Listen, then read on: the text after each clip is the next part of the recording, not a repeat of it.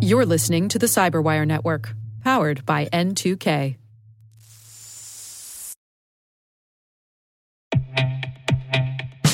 And now a word from our sponsor, SpyCloud, the leader in operationalizing cybercrime analytics. Traditional threat intelligence is a thing of the past. Cyber criminals are stealing vast amounts of credentials, session cookies, and financial data every day, and it's hard to keep up. SpyCloud is the trusted partner businesses turn to fully understand their darknet exposure risk and neutralize threats before it's too late. SpyCloud alerts your organization as soon as an employee or customer's data appears on the darknet, so you can act faster than bad actors to prevent cyber attacks like ransomware, session hijacking, account takeover, and online fraud. With insights from the industry's largest repository of recaptured data, protect the digital identities and systems most important to your business. Get your free corporate darknet exposure report at spycloud.com/cyberwire and see what information criminals have in their hands today. That's spycloud.com/cyberwire.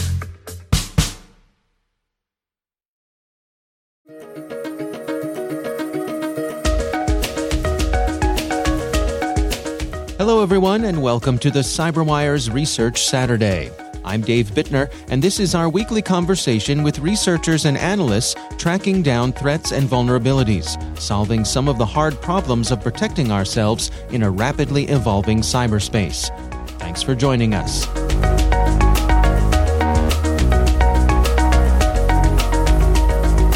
I think the most simple example we can all relate to is we go to the HTTP version of a website, and then all of a sudden the browser lands us at the HTTPS version. Well, that's a redirect, right? The browser has sent you to a different place. The reason the browser knows to do that is actually the server has told it to do so. And so the URL redirections occurred server side and said, hey, you actually want the HTTPS version. That's Mike Benjamin. He's Vice President of Security Research at Fastly. The research we're discussing today is titled Open Redirects, Real-World Abuse and Recommendations.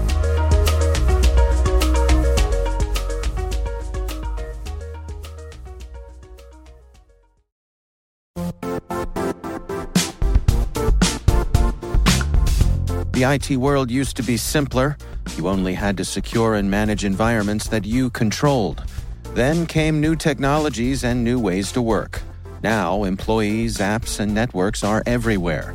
This means poor visibility, security gaps, and added risk. That's why Cloudflare created the first-ever connectivity cloud. Visit cloudflare.com to protect your business everywhere you do business.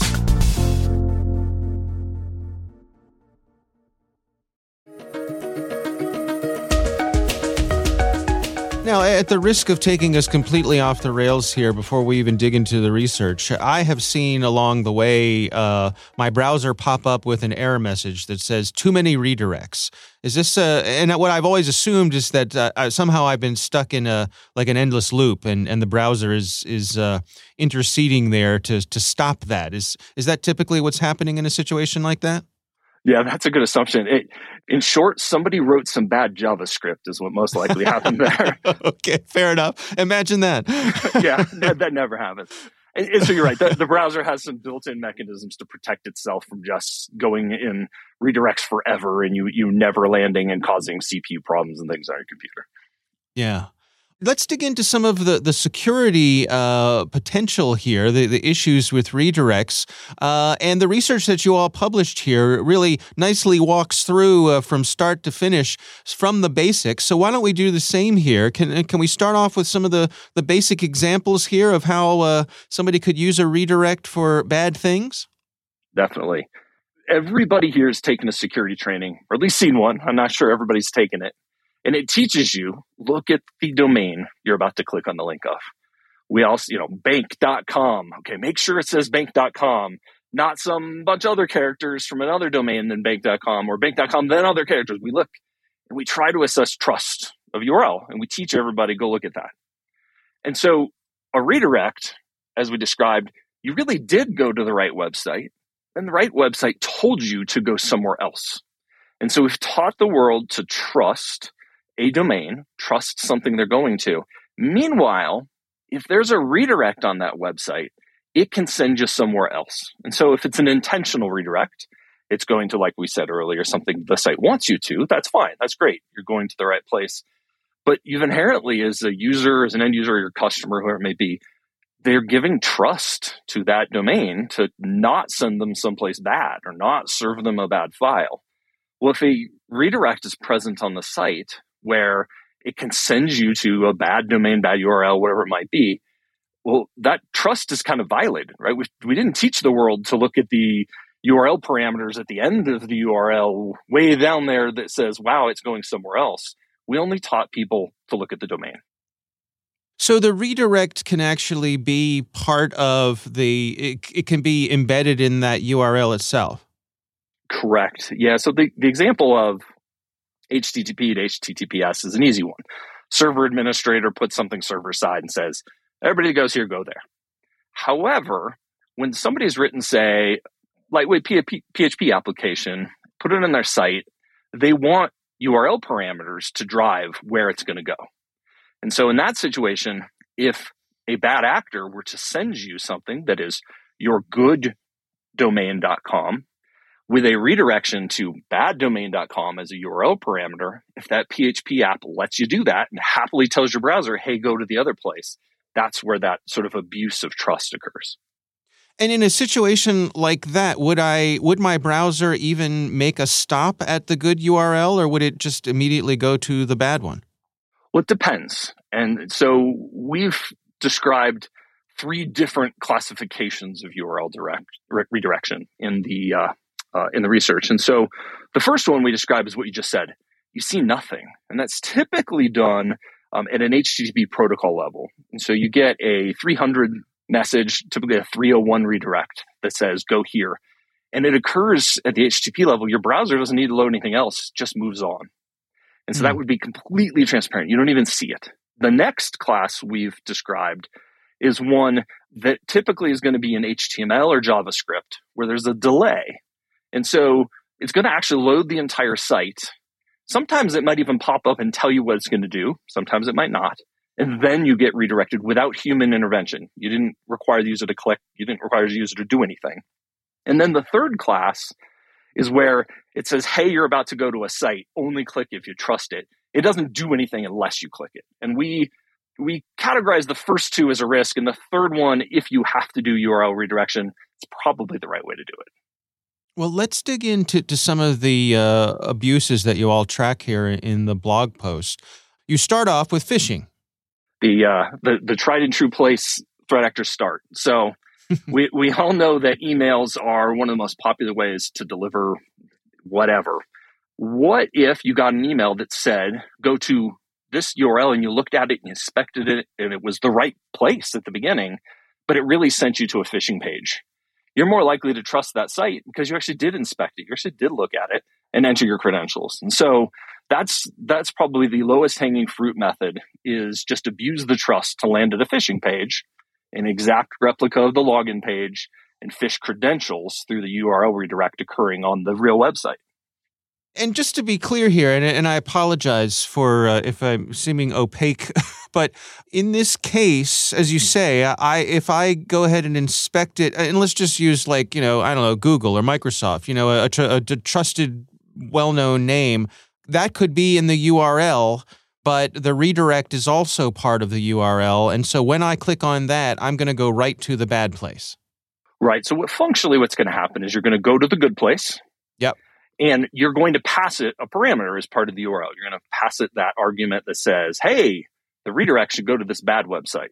The application on the remote end is going to parse that and then send back to you, hey, thank you for your request. Please now go to this other site.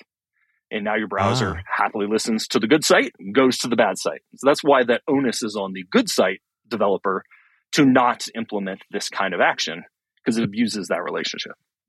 I see. So if I am the owner of the good site, can I be a good Samaritan here and build my site in such a way that it's not going to be possible to do this sort of thing? We hope you do, Dave. We really do. So, so the right way to think about it is The most simple is don't take any input, right? This is back to the basics of any sort of application development. If you can avoid user input, avoid it. So if you know it should just always go somewhere, just hard code it. Don't take it as a variable. Don't take it as user input. The second would be to create a static list of what you know you should want to go to. You will only go to this subset of places, right? Validate the input, ensure that it's going to the exact right place. And really the last choice is to require the end user at their browser to click something to finally get to the last place. Tell them this could be bad, to only do this if you trust it, and then make them do something. And so that would be the last option if you have to do it that way. I see. Yeah, and I think most of us have seen that sort of thing where something will pop up and say, hey, we're not sure about this, but, beyond here dragons be, so you're on your own. Absolutely. Yeah. Well, let's dig into the second one you list here in the blog, and that's malware. How does that come into play? Well, I think we've all been sent to a URL at some point where our browser immediately downloads the file of the link destination, whether that be a PDF or an Excel document or a P32 executable, right? Whatever it may be. If that redirect is actually directly to a malicious file, we're going to download it to our computer and we may open it, right? This is how a lot of malware is still distributed. And so whatever that end file may be, it could be a redirect to an actual piece of malware that you're being sent to. And again, it all comes back to an abuse of trust. That file, just from your perspective as the user, if you didn't provide any interaction to get it, you think it actually came from the good website. And you're much more likely to open it, interact with it, whatever it may be as a result of that. I see. And then you also outline here issues with cross-site scripting. What's going on with that? The redirects we just talked about in the last two examples are going to a web server. So there's a website, and it's delivering you a file, a page, whatever it may be. In the cross-site scripting example, you're just specifying another URL. Now, this URL starts with JavaScript instead of HTTPS or whatever, but the browser knows how to execute JavaScript URLs. And so being able to actually inject scripting into the redirect obviously opens you up to an entirely other class of vulnerabilities as it relates to cross-site scripting. Now, there's one nuance here that's important. The 301 redirect, that place where it's done at an HTTP level, all the modern browsers will not parse the JavaScript response there. So that's really good. There's that built-in mechanism. But if we go to that second class of redirect, where it's actually in the page and it tells you about it before it does it, those aren't done as an HTTP redirect. They're done in JavaScript or HTML. Well, the browser needs to parse JavaScript when it's in the page, and it will then parse that JavaScript and execute it as a part of the redirect. And so that's how you open it up into cross-site scripting. There's another thing that you all outline here. You found some interesting things on GitHub. Can you take us through what you describe? Yeah, and this was really the impetus for why we wrote the research in the article. This is not a new class vulnerability. This is something that's been around for a long time. But there's new application developers all the time, and I'm sure people are still implementing this sort of problem today. So it's good to remind folks. But more importantly, during one of our hunts, we came across a GitHub repository that contained about 3,000 unique redirects.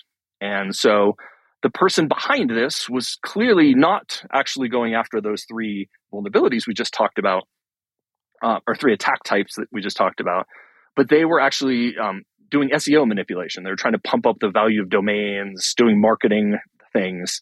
So what we found was just these giant lists of those 3,000 URLs repeated over and over again for each of the domains they were trying to manipulate. And so while going through that, there's a couple things that were interesting. First off, thank you to GitHub for removing the repository when the abuse was reported almost instantly.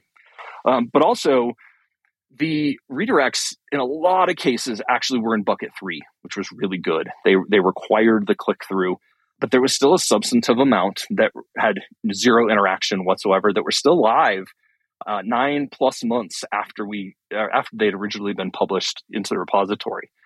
And then the last thing that I think was particularly interesting was the URL structure. Now, many of us in the security world are used to doing threat hunts against highly obfuscated things and hidden things and stuff that's hard to find. The nice thing about this type of vulnerability is it was likely put there by accident by a developer. And developers name things in ways they want you to find and want you to see. So in the URL structure of these thousands, we found really obvious things that would stand out to all of us security people. Things like reader.php and external URL and go-to URLs. The arguments and the application names and the file names all contain things that should make us all think, oh, this might be a redirect. I should pay attention to that. So that was big really old blinking neon signs in the code, right? Absolutely. Might as well have used the blink tag. So let's talk about best practices then. I mean, in terms of, from a user's point of view, protecting themselves against this, but also on the developer's side, what are some of the best ways to protect ourselves here?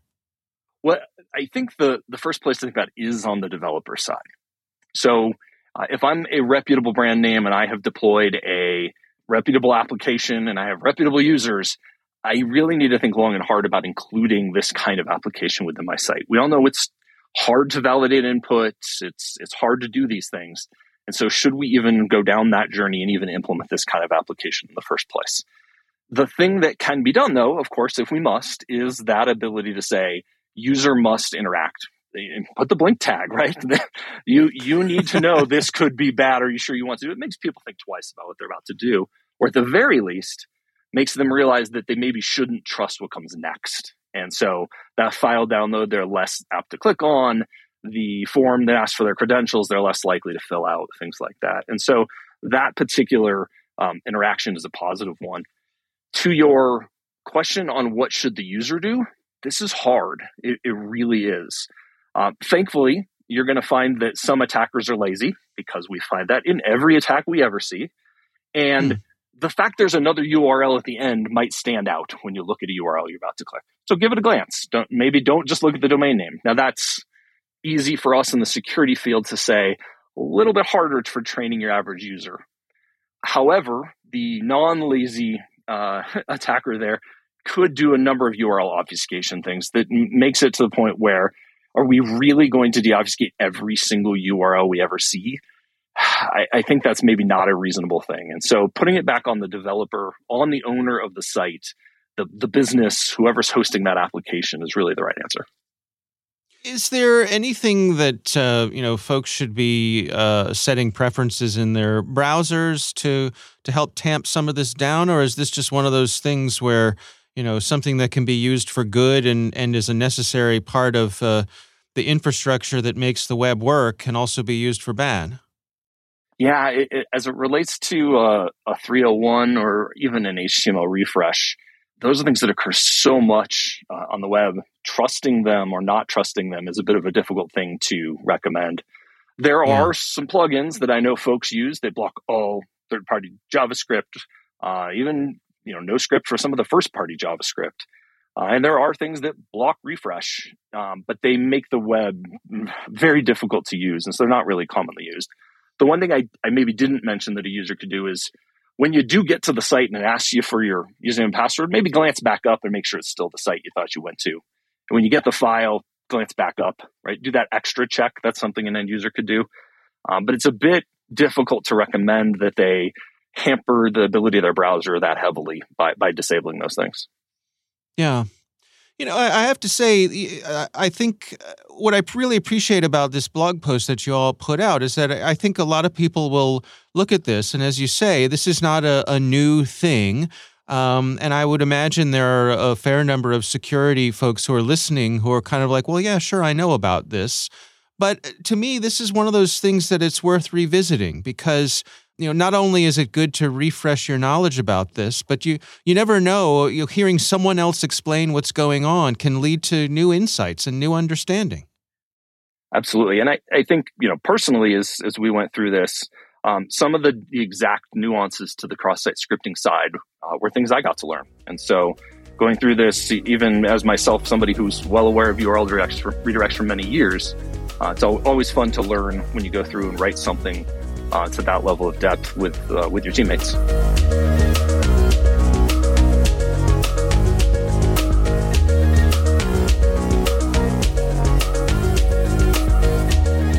Our thanks to Mike Benjamin from Fastly for joining us.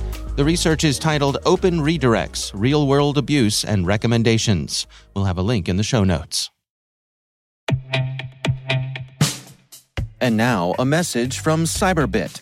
Mastering cybersecurity is like mastering a sport.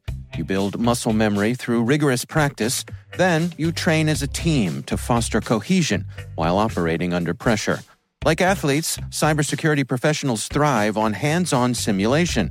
But traditional courses, certifications, and open-source labs won't build you a winning team. You need Cyberbit. Cyberbit offers a hyper-realistic simulation environment for your SOC, IR, and C-suite to refine your skills, all using the market-leading SIMs, EDRs, firewalls, and WAFs they use every day. Cyberbit is offering CyberWire listeners a free live-fire exercise. Sign up your team now at cyberbit.com/cyberwire.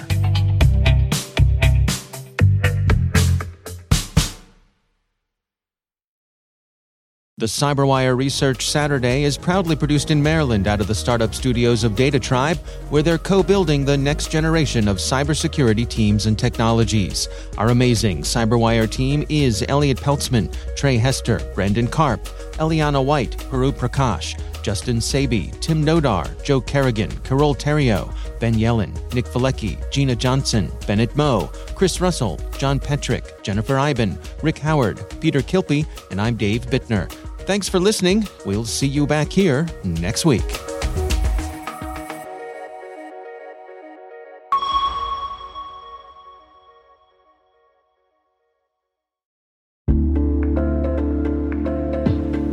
Hey listeners, we're always looking for ways to improve the N2K CyberWire network and maintain the intelligence-driven news experience that keeps you in the know on the latest developments in cybersecurity. We've launched our 2024 audience survey and would love for you to take a few minutes to share your feedback. And hey, there's even a chance to win a $100 Amazon gift card if you complete the survey. Visit cyberwire.com/survey. That's cyberwire.com/survey and share your feedback now.